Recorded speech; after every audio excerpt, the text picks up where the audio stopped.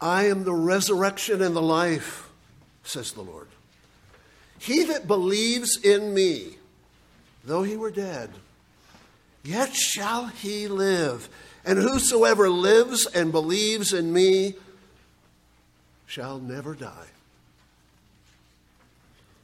I know that my Redeemer lives, and that he shall stand up at the last upon the earth, whom I shall see for myself, and my eyes shall behold him. Let not your heart be troubled. You believe in God? Believe also in me. In my Father's house are many mansions. If it were not so, I would have told you. I go to prepare a place for you. The eternal God is your sure refuge, and underneath are his everlasting arms.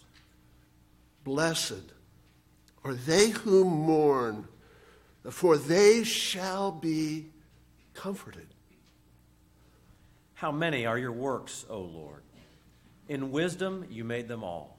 The earth is full of your creatures and full of your glory. Neither death nor life, nor angels, nor principalities, nor powers, nor things present, nor things to come, nor height, nor depth, nor any other creature shall be able to separate us from the love of God, which is in Christ Jesus, our Lord. May the grace of our Lord Jesus Christ, the love of God the Father, and the fellowship of the Holy Spirit be with us all evermore. Glory be to the Father, and to the Son, and to the Holy Spirit, as it was in the beginning, is now, and ever shall be, world without end. Amen.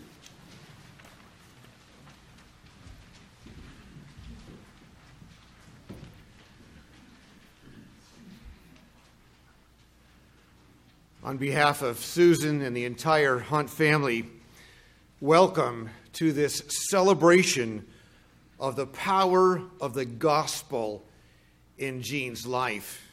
That is Susan's title. So let me repeat it for emphasis.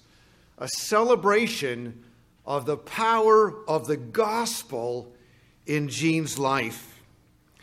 While we are here to show love to the family and to remember the wonderful husband, father, grandfather, friend, mentor, pastor, and brother in Christ Gene was. Yet we know that Gene always looked in faith to Jesus and constantly pointed others to the only Savior of sinners, and exhorted them, as he himself did to his final breath, to trust God with all your heart. That is the legacy he has left his family and his friends, to always possess a meek and gentle and yet bold faith in Jesus. He fought the good fight. He finished the race.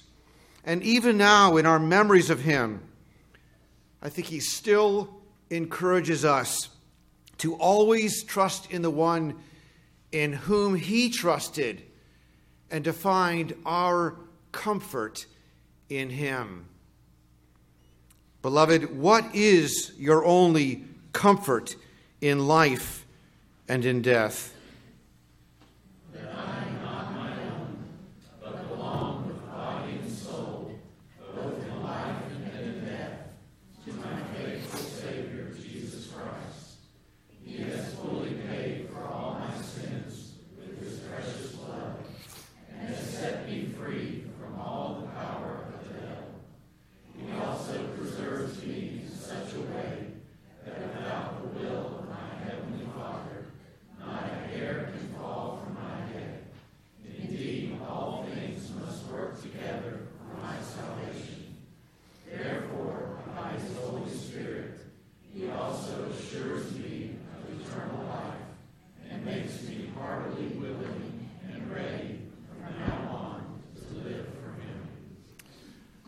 Let us pray.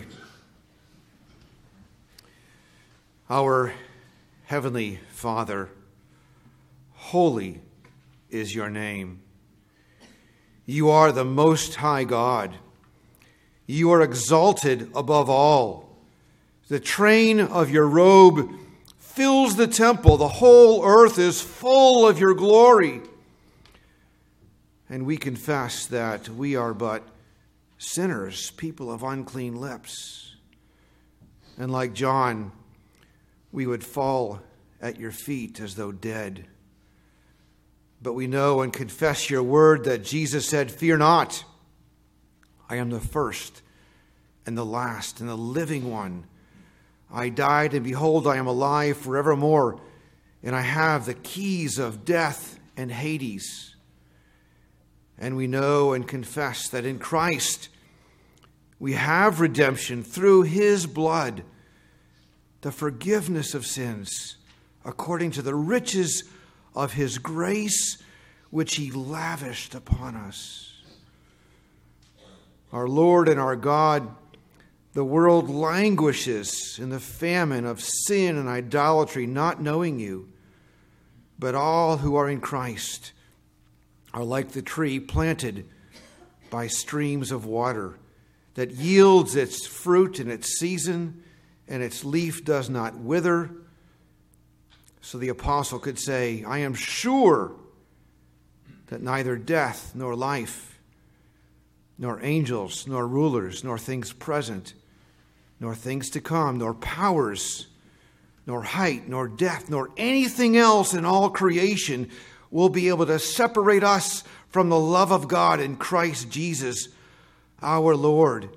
And so we, the family and friends of Gene Hunt, know with certainty that he, now absent from the body, is present with you.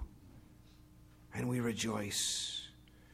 And we indeed celebrate the power of the gospel, even as we sorrow for our great loss. For the sting of death is sin, and the power of sin is the law. But thanks be to God who gives us the victory through our Lord Jesus Christ, in whose name we pray. Amen.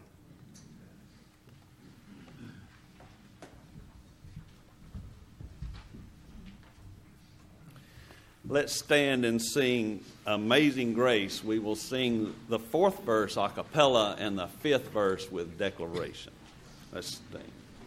Like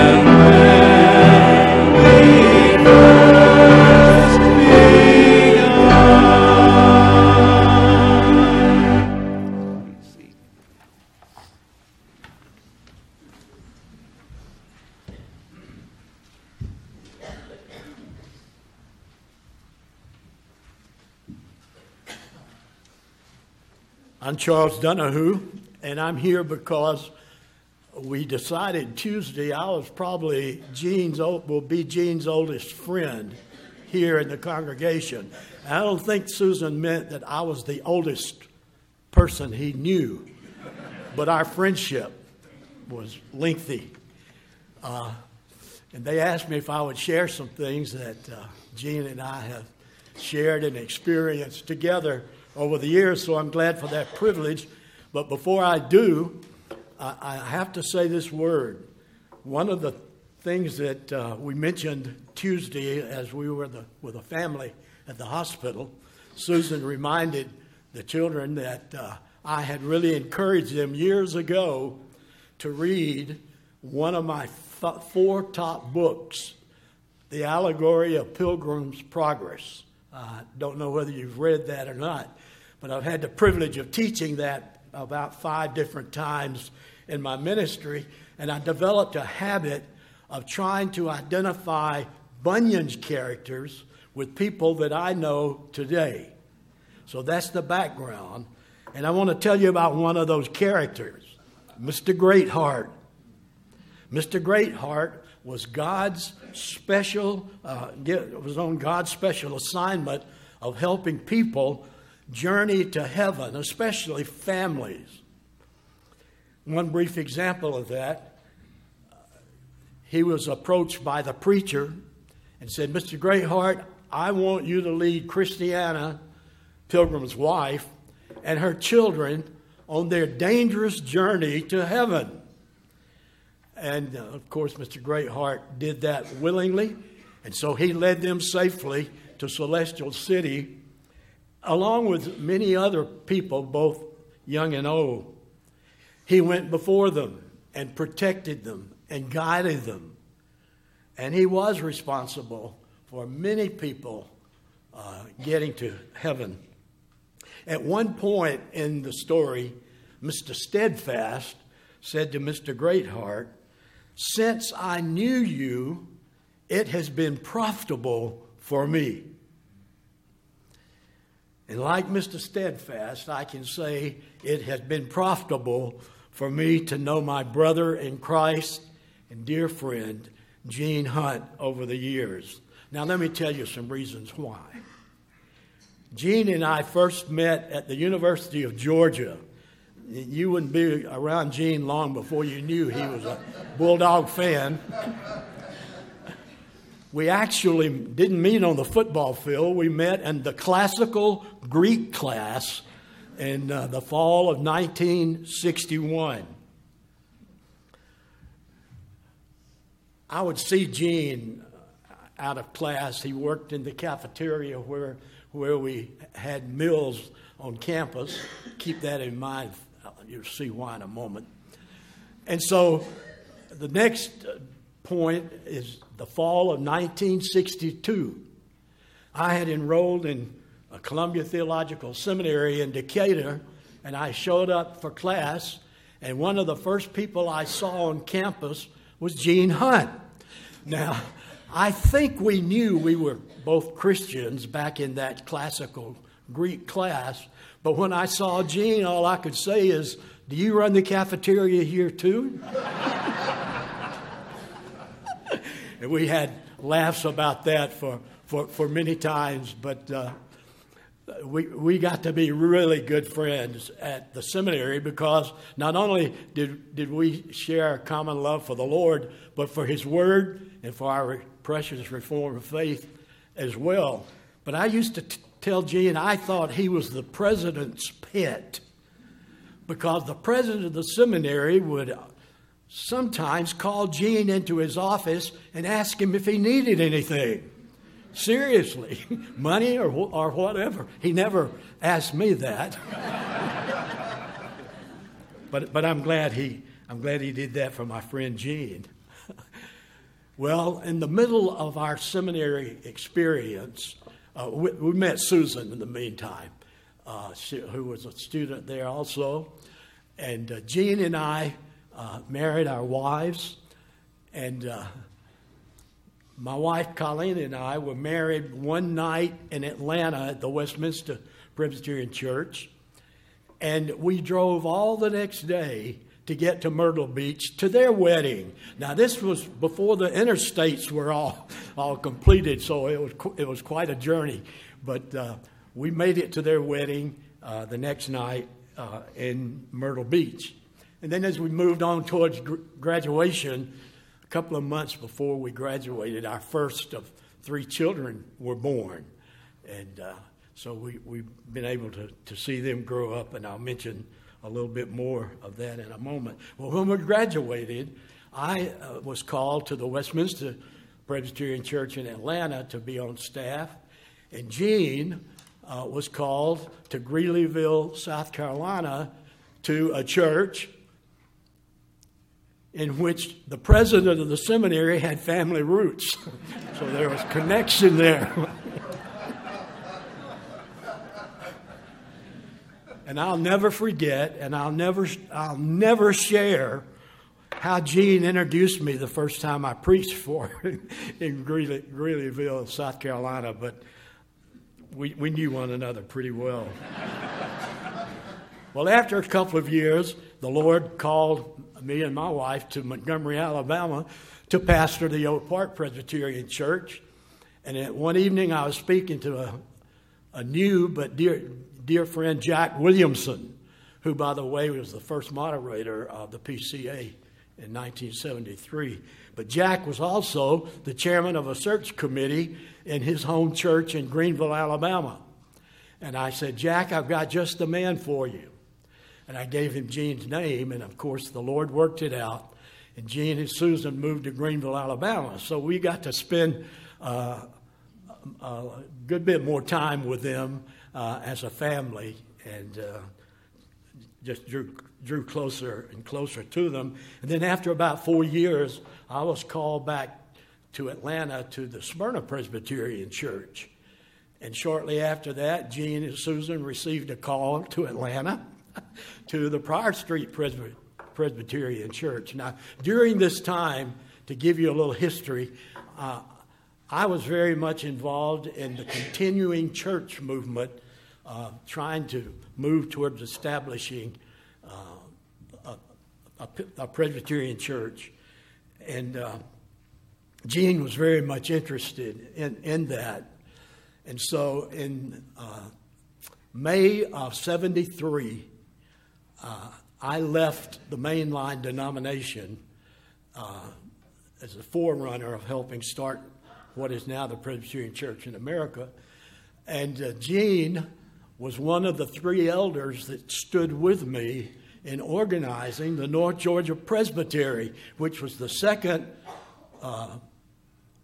forerunner of organizing the PCA denomination 6 months later. There were four of us teaching elders, and 2 churches, my church in Smyrna and the Midway Church, where Gene had the privilege of later serving on staff for a number of years, were the ones that stood with us in forming that church. And during that time, Gene and Susan moved to Riverdale and started planning the Covenant Presbyterian Church in Riverdale. Well, I forgot to tell you one interesting thing. When they were in Greenville, Gene introduced me to the radial arm saw. Gene was a craftsman. I bought a radial arm saw. I could never use it, so I sold it later. But he took an interest in me to try to help me learn some woodworking. But I told him he had the gift of craftsmanship. I didn't. Well, also during this time, their 3 children were born, and I had the privilege of baptizing 2 of them. And then later I had the privilege of marrying all 3 of them. And it all took, as you can see, from this wonderful, wonderful family. In 1977, I was called from the Smyrna Church to head up the Christian Education and Publications Committee for the Presbyterian Church in America. And shortly after that, I hired Susan to come and work for me and with me in writing children's material and helping us do teacher training across the denomination. And after a few years, our church really denomination began to grow. And I asked Susan if she would be willing for me to change her job description and become the coordinator of the Women in the Church ministry in the PCA so we could take it to the next level. She agreed. Jean was very supportive of that particular change in her job description. During this time, I have to tell you, though, Jean and I faced some real challenges. I won't go into them, but those challenges just endeared his relationship to me, and I hope mine to his. We've had a wonderful friendship. Gene has been a faithful friend to me. He's been a devoted husband and father with definite gifts of humility, well, craftsmanship, but humility and encouragement, especially to me. And for me, he was truly a Mr. Grayheart, who is now with the Lord, whom he loved and serves so faithfully during his life. And so it's a pleasure for me just to take these few minutes, and maybe more than you meant for me to, but to thank the Lord for the privilege I've had of knowing Gene and over the years and seeing his family grow and develop in their love for the Lord.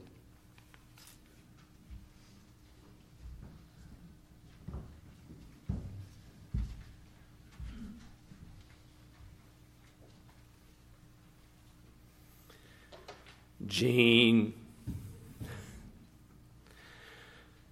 Hunt was a good teacher, and he was a good shepherd to us.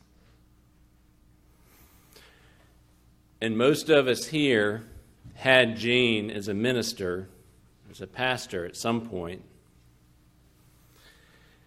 And even after he retired, he continued to teach and to shepherd, always pointing to Christ.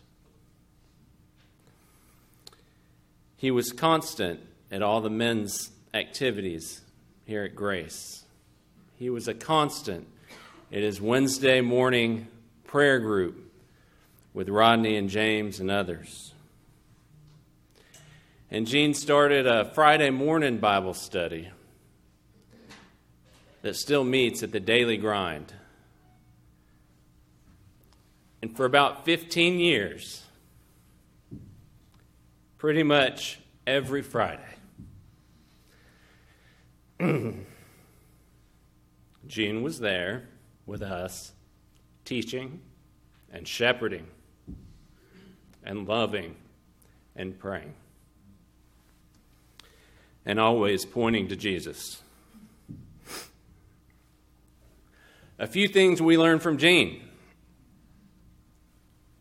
When you see the word therefore, you have to ask, what is it there for? The G is for Jesus. He'd always say that. Okay, Gene.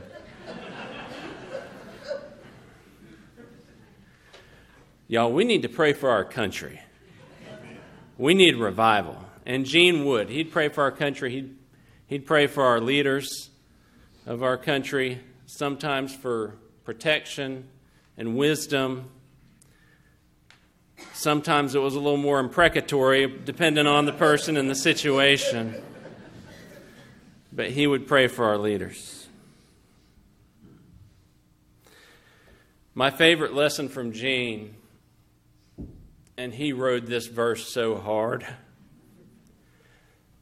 I don't know as much scripture memorized as I should, but most of the scripture that I do know is memorized in my own voice. But Romans 8:28 lives in my head in the voice of Gene Hunt.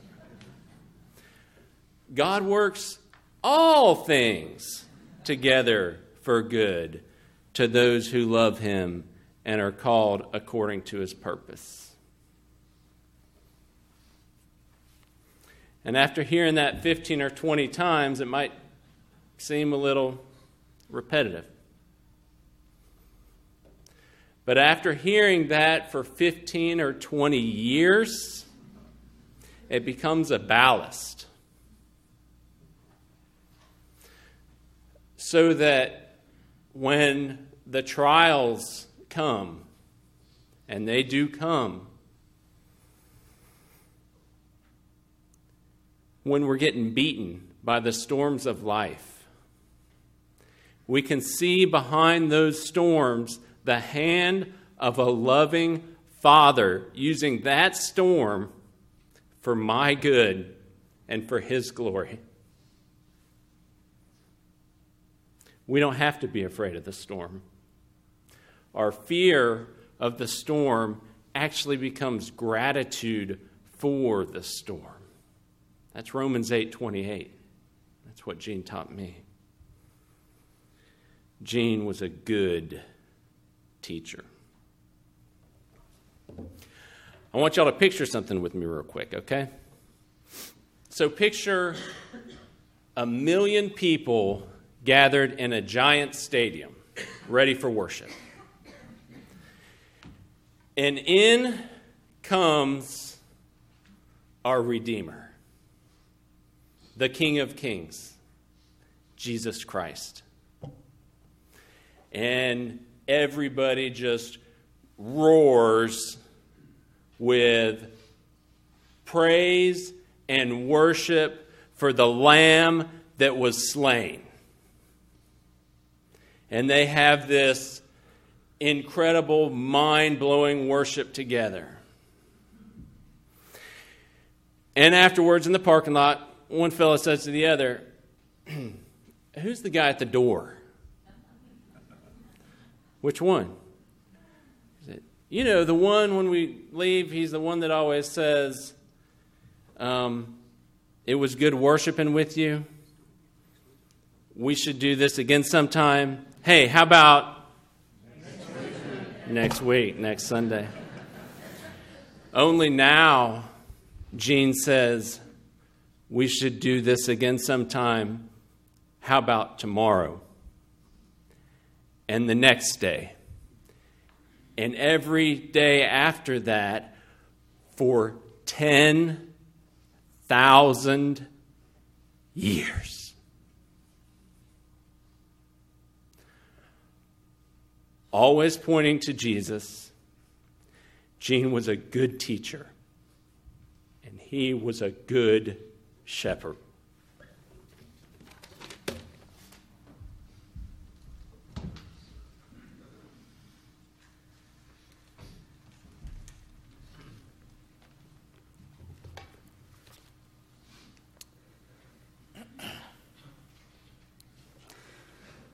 On behalf of my family, I want to thank Grace Covenant Church, who made it possible for us to have this service in the place Gene loved. And to Mike Delosier, the interim pastor, and the elders who have cared for us, I want to thank George Grant and Charles Donahue, old friends of Gene, who were with us on that day he died, who came back to participate in this service. And to Tom Gray, my mom and Uncle Richie's pastor, and a great friend of Gene's, and to Daniel Stout, who represents many young men who have loved Gene for many, many years. Thank you. I want to tell you a story about a little boy. He was born into a non-Christian family where there was never the slightest effort to even appear religious. His parents never took him to church, and the only time God was mentioned in his home was when his mom and dad argued. He was an unlikely candidate to become a Christian.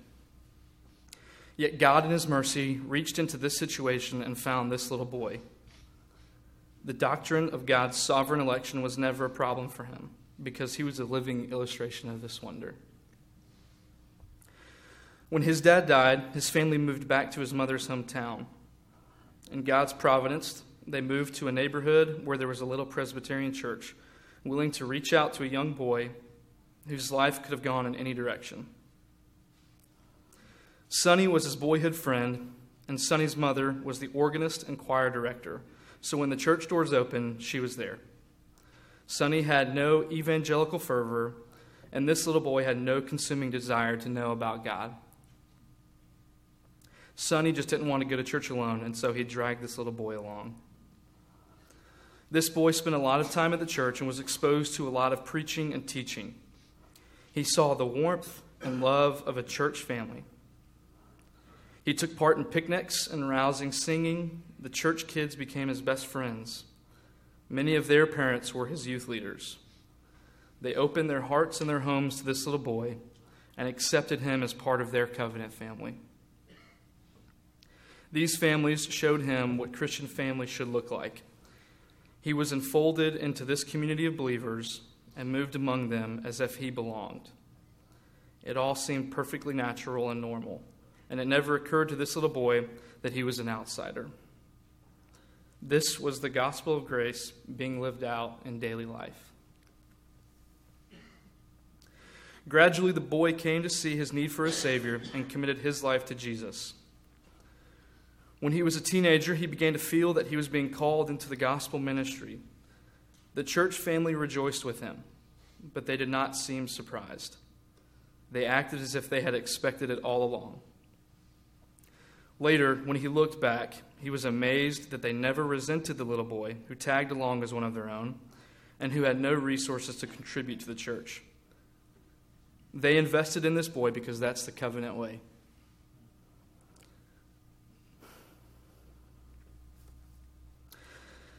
This boy was my grandfather, Eugene. He always says he is thankful that his children have very different childhood memories. And his grandchildren are growing up in Christian homes. However, he never regretted his past because he clung to the truth of Romans 8:28. And we know that for those who love God, all things work together for good, for those who are called according to his purpose. Our grandfather excelled in showing the love of Christ to all of us in this room and many, many others. As the families of that small Presbyterian church poured warmth and love on Eugene, opening their hearts and their homes, never making him feel like he was an outsider, but as one who belonged, this is how he made all of us feel. He would want me to tell you that it was the power of the gospel that daily made him more like Christ, nothing in Gene's own strength. Gene did not make it to meet any of his great-grandchildren. But looking ahead to those days, how am I and how are we going to describe him to our children? What am I going to say to my kids? I'm going to tell them about his love and fear for the Lord. I'm going to tell them that in all things, his trust was in Christ, and that he clung to the hope of the gospel and the truth of Ephesians 2, where it says, "But God, being rich in mercy, because of the great love with which he loved us, even when we were dead in our trespasses, made us alive together with Christ. By grace you have been saved." I'm going to tell them that he deeply and earnestly loved his bride. Or as I call her, me, Mommy. I was a witness to the example he set by showing our grandmother what Ephesians 5 is to look like. Husbands, love your wives, as Christ loved the church and gave himself up for her, that he might sanctify her, having cleansed her by the washing of water with the word, so that he might present the church to himself in splendor, without spot or wrinkle or any such thing, that she might be holy and without blemish. I'm going to tell them how richly he loved his children, our parents. He cared for and protected Mom, Uncle Richie, and Aunt Lauren. Gene was unwavering in his faith and steadfast in pouring his grace and love towards his kids, showing us how God's mercy is towards us as he explained in Lamentations 3. The steadfast love of the Lord never ceases. His mercies never come to an end. They are new every morning. Great is your faithfulness. I'm going to tell my kids how Gene loved me, all of his grandchildren, all of you here this morning, and countless others. As the families of that little Presbyterian church made Gene feel, he has made all of us feel that we are loved, cherished, and that we belong. And this ultimately is the message of the gospel, as put in Romans 5:8. But God shows his love for us in that while we were still sinners, Christ died for us. We, his family, were with him until he made the final step across the threshold into heaven.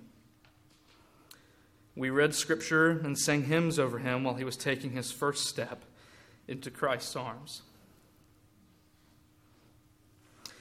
This is a memory that I will cherish for the rest of my life, my faith strengthened, knowing that Gene had finished the race and he had kept the faith.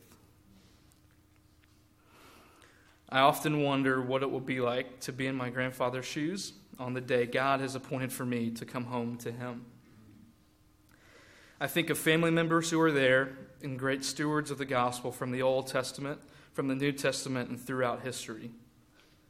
We all know that Gene will be rushing to meet men like Paul and the disciples who walked with Jesus on earth. We know he wanted to rush to ask Martin Luther how he persevered, how God had provided for him. We all know he likely ran to John Knox and told him how horrified he was when they paved a parking lot on his grave in Scotland. These and countless other men and women who have left their mark on the Christian faith, Gene could not wait to race to them and line up at their door to meet them. But the more I think about this, the more I am convinced that these and all the other pillars of faith lined up at the gates of heaven, excited at the chance to meet Gene and welcome him home.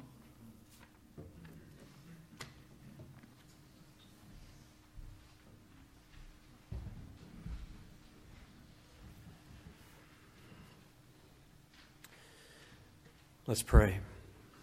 God, we do want to unite our hearts. God, I thank you that anytime, anywhere that we call out to you, you are there and you listen. God, I just want to thank you that on the occasion of this celebration service, where we remember a life well lived, where we celebrate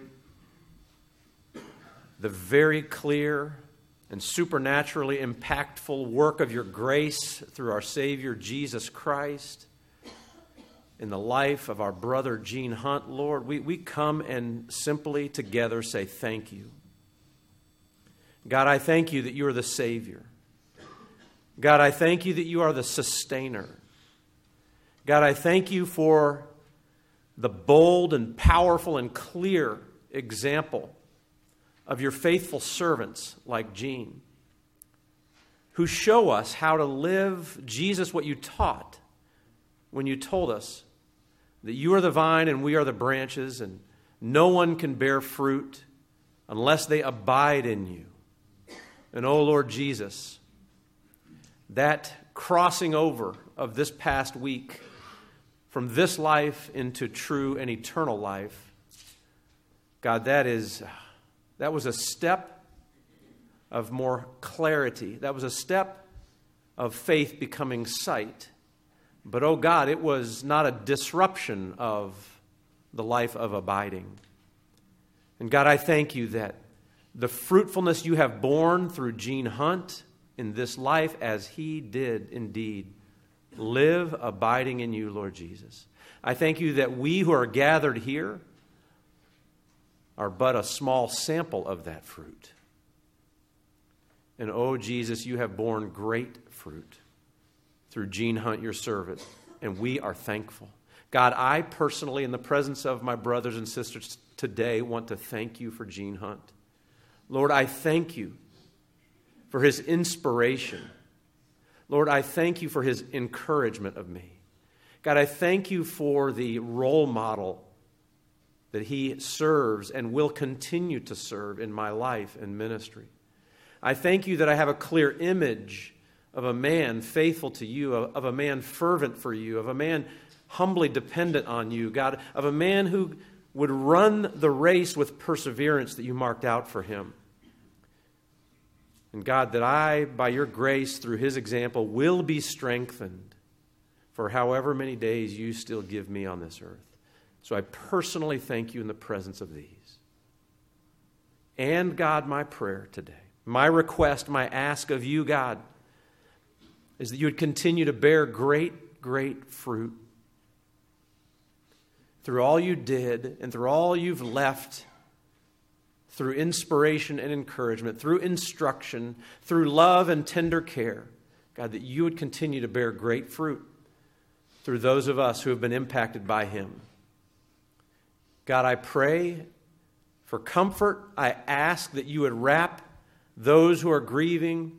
Lord, I ask that you would wrap them in your arms of love and you would care for them, that you would hold them close. God, I pray for Susan today. I pray for Richie and Shannon. I pray for Catherine. Lord, I pray for Scott and Lauren. I pray for these incredible grandchildren, that in their grief you would grieve with them. Oh, Jesus, we are comforted by the shortest verse in the Bible that tells us how you wept. And God, we know that every teardrop is precious in your sight. And so I ask that you would give them great comfort by your presence in their grieving. And then, Lord, I want to ask for them that you would so fill them with your Spirit and they would so abide in you in the pattern of their husband, father, and grandfather, that you would multiply the fruit that you have borne so supernaturally through Gene, through the legacy of his family. Oh God, that you would give a special vision and understanding even to these grandkids, as we've even heard Daniel articulate, for the generation and even generations to come. Oh God, that there would be this grand and glorious celebration, the Gene Hunt extended family reunion one day in heaven, and that it would number in the hundreds and thousands. And they would be able to point back to a legacy of faith, a legacy of faithfulness, a legacy of fruitfulness. Yes, to the tribute and credit of a man of faith, but through that man of faith to the glory of you, Almighty God, our Savior and Lord Jesus Christ, in whose name we pray. Amen.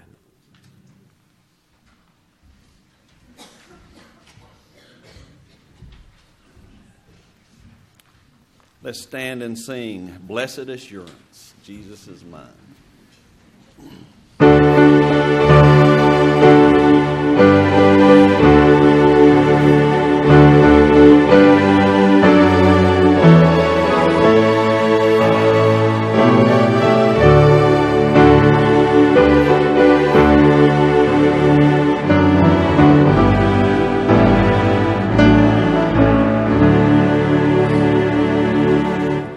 Blessed assurance.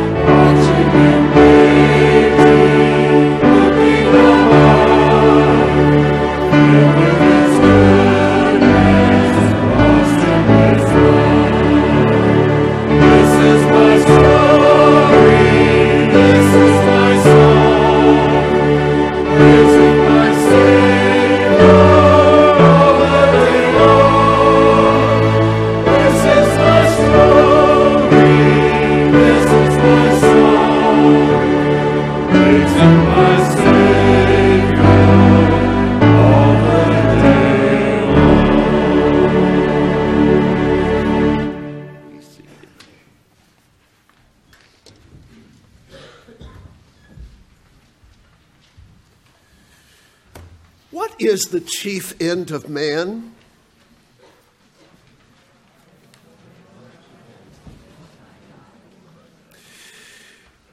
Eugene exemplified both joy and glory. His whole life. He changed my life by showing me with absolute clarity what that kind of joy and that kind of glorying might be. I mean, joy was easy to see in Gene, right? Every single Sunday to see him stand and sing and rock back and forth up on his toes, head toward heaven. He loved to gather with God's people, whether it was God's people that called themselves bulldogs or God's people who called themselves children of the Most High King. Oh, how he loved and took joy. Oh, how he loved and took joy in his children and in his grandchildren and in the bride of his youth. When he would travel the world, he was always beaming. He knew joy. He loved Chick-fil-A. And he demonstrated joy as he encouraged, as he prodded, as he moved us all toward the joy of his greatest longing, Jesus, his Savior. A couple of months ago, Karen and I had the opportunity to do a series of talks on some of our personal greatest heroes. So, of course, we talked about Thomas Chalmers and his bride Grace. And we talked about Charles and Susie Spurgeon and Francis and Edith Schaeffer. But we couldn't finish the series of talks without talking about Gene and Susan Hunt. It changed our lives. It caused us to refocus ourselves on our family and our ministries in ways that were so practical. I watched Gene and I thought to myself, I have never seen a pastor quite like that. With humility and grace, he made you know that you were loved. He never looked over your shoulder at whoever was next in line. He looked right into your eyes. He knew your stories. He knew your name. You knew that he was praying for you. And he took joy in that. But the thing that strikes me most about Gene was not so much all that joy. It was very evident. It was the glorying part. He wanted to give glory to God in everything, from the way the lawn was mowed to the way the home was decorated, to the way that every single detail was well organized for every single event. He wanted glory to be heaped up on Christ the Savior. Now, glory is an interesting thing. We all know what joy is. We can describe it. We can see it exemplified in 1,000 different ways. Glory is one of those very difficult things to define or describe.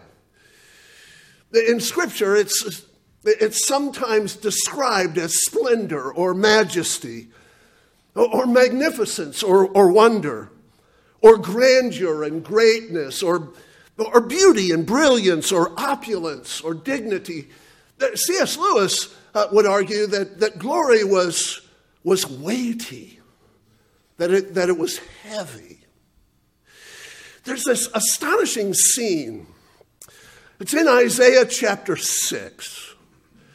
The seraphim crowd around in the throne room of the Most High.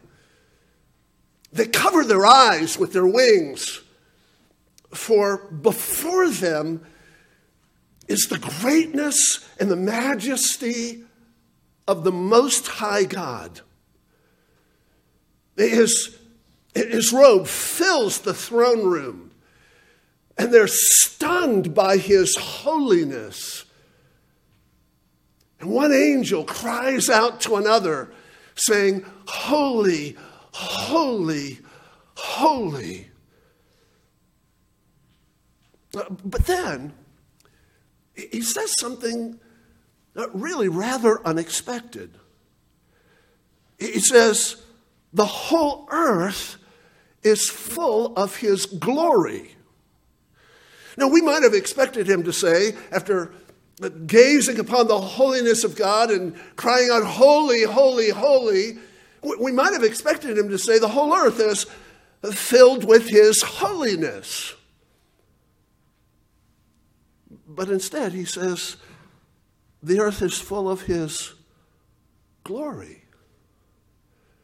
This majestic scene suggests that the glory of God is actually the manifest beauty of his holiness. It's the outward display of his holiness.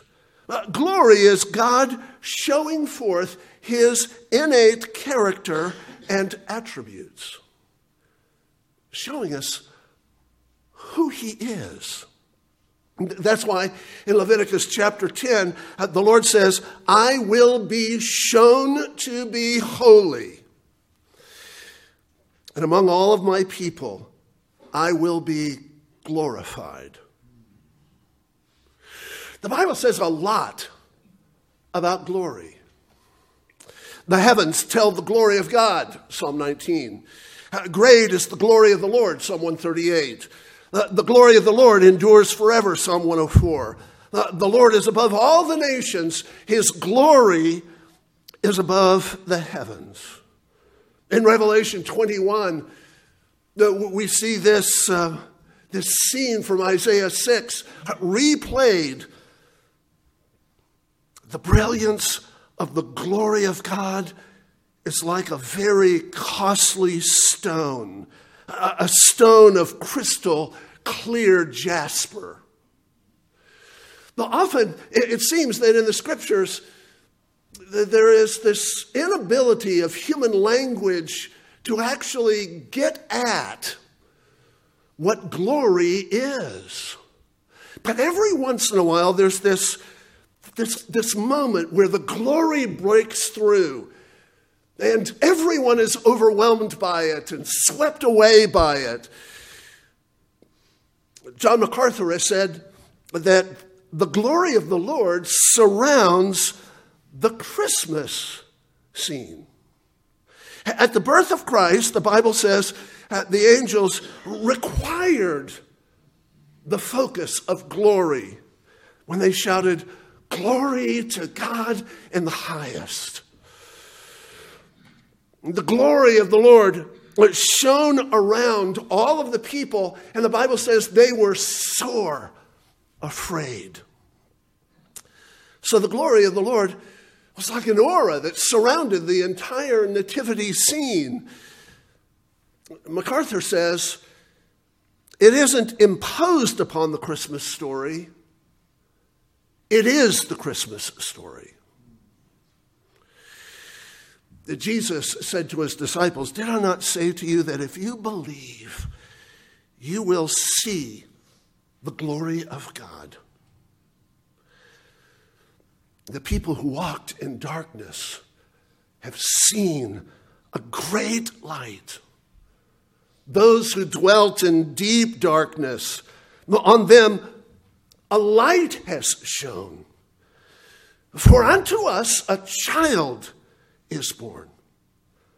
Unto us a son is given, and the government shall be upon his shoulder. His name shall be called the Wonderful Counselor, Mighty God, the Everlasting Father, Prince of Peace. And of the increase of his government and peace, there will be no end. and on the throne of David and over his kingdom, to establish it and uphold it with justice and righteousness from this time forth and forevermore. And the zeal of the Lord of hosts will do it. That's what Gene sees right now. He reflected it all his life. He yearned for it. As he enjoyed the Lord, he portrayed for us just a glimpse of what now he beholds face to face. O Lord, our Lord, how majestic is your name in all the earth. He alone is worthy to receive power and wealth and wisdom and might and honor and glory and blessing. He alone is worthy of all worship. Gene always believed it. Gene always lived it. Gene always exhorted it. He encouraged it. And now, he's in the midst of it. Have you ever seen Gene glow? Nothing like he's glowing now in the presence of the glory of the Most High God. Gene changed my life. Susan changed my life. Knowing their family changed my life. Because what can be just theoretical theology was made incarnate. What's the chief end of man? It's to glorify God.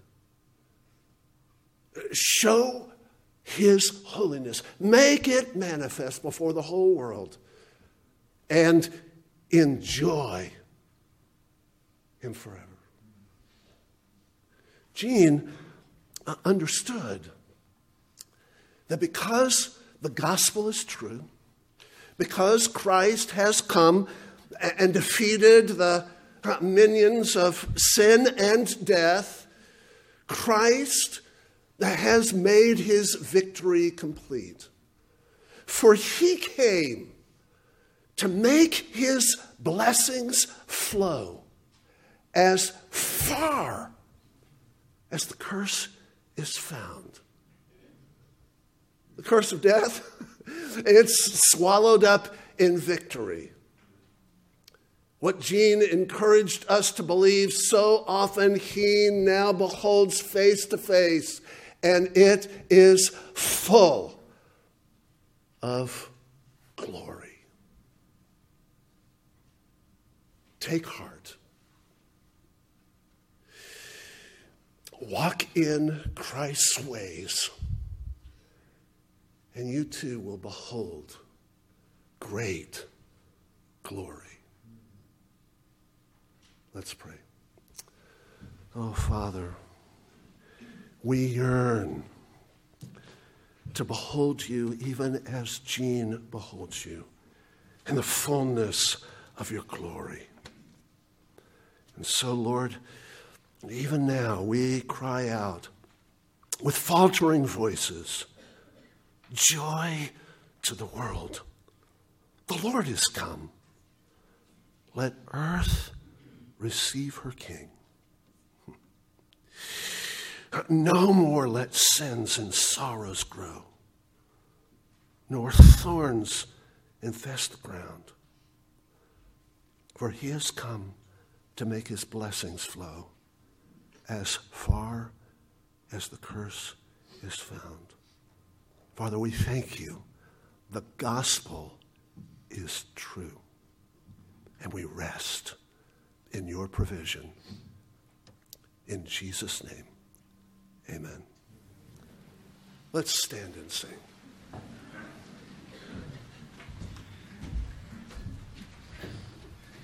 The family wanted me to let you know that every year At Christmas time, Gene would say, I don't care what time of the year it is, sing Christmas music at my funeral. That's the truth, isn't it? That is the truth. So we are singing Christmas music at Christmas for Gene's funeral.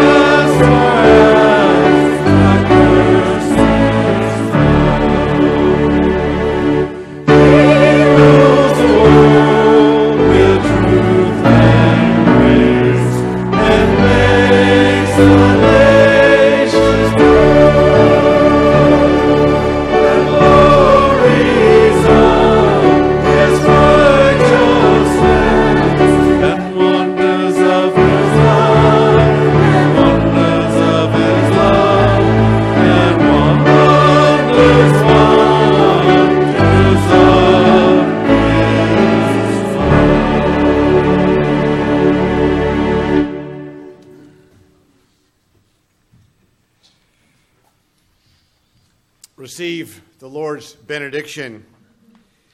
You have turned for us our mourning into dancing.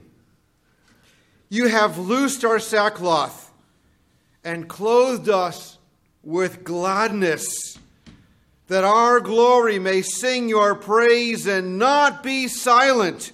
O Lord our God, we will give thanks to you forever. And all God's people said, Amen.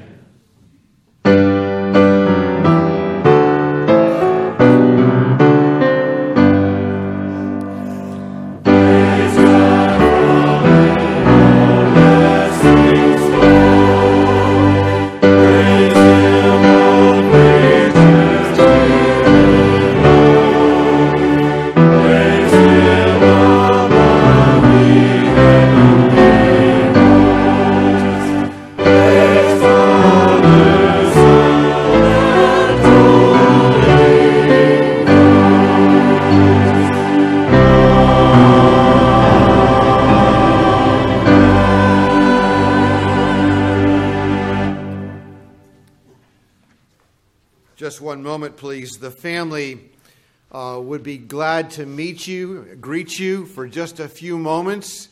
They will be up here if you would like to process, beginning from the front rows, up the center aisle, and then around and back the side aisles to leave. They would be more than happy to receive you and to greet you. You may do that at this point, please.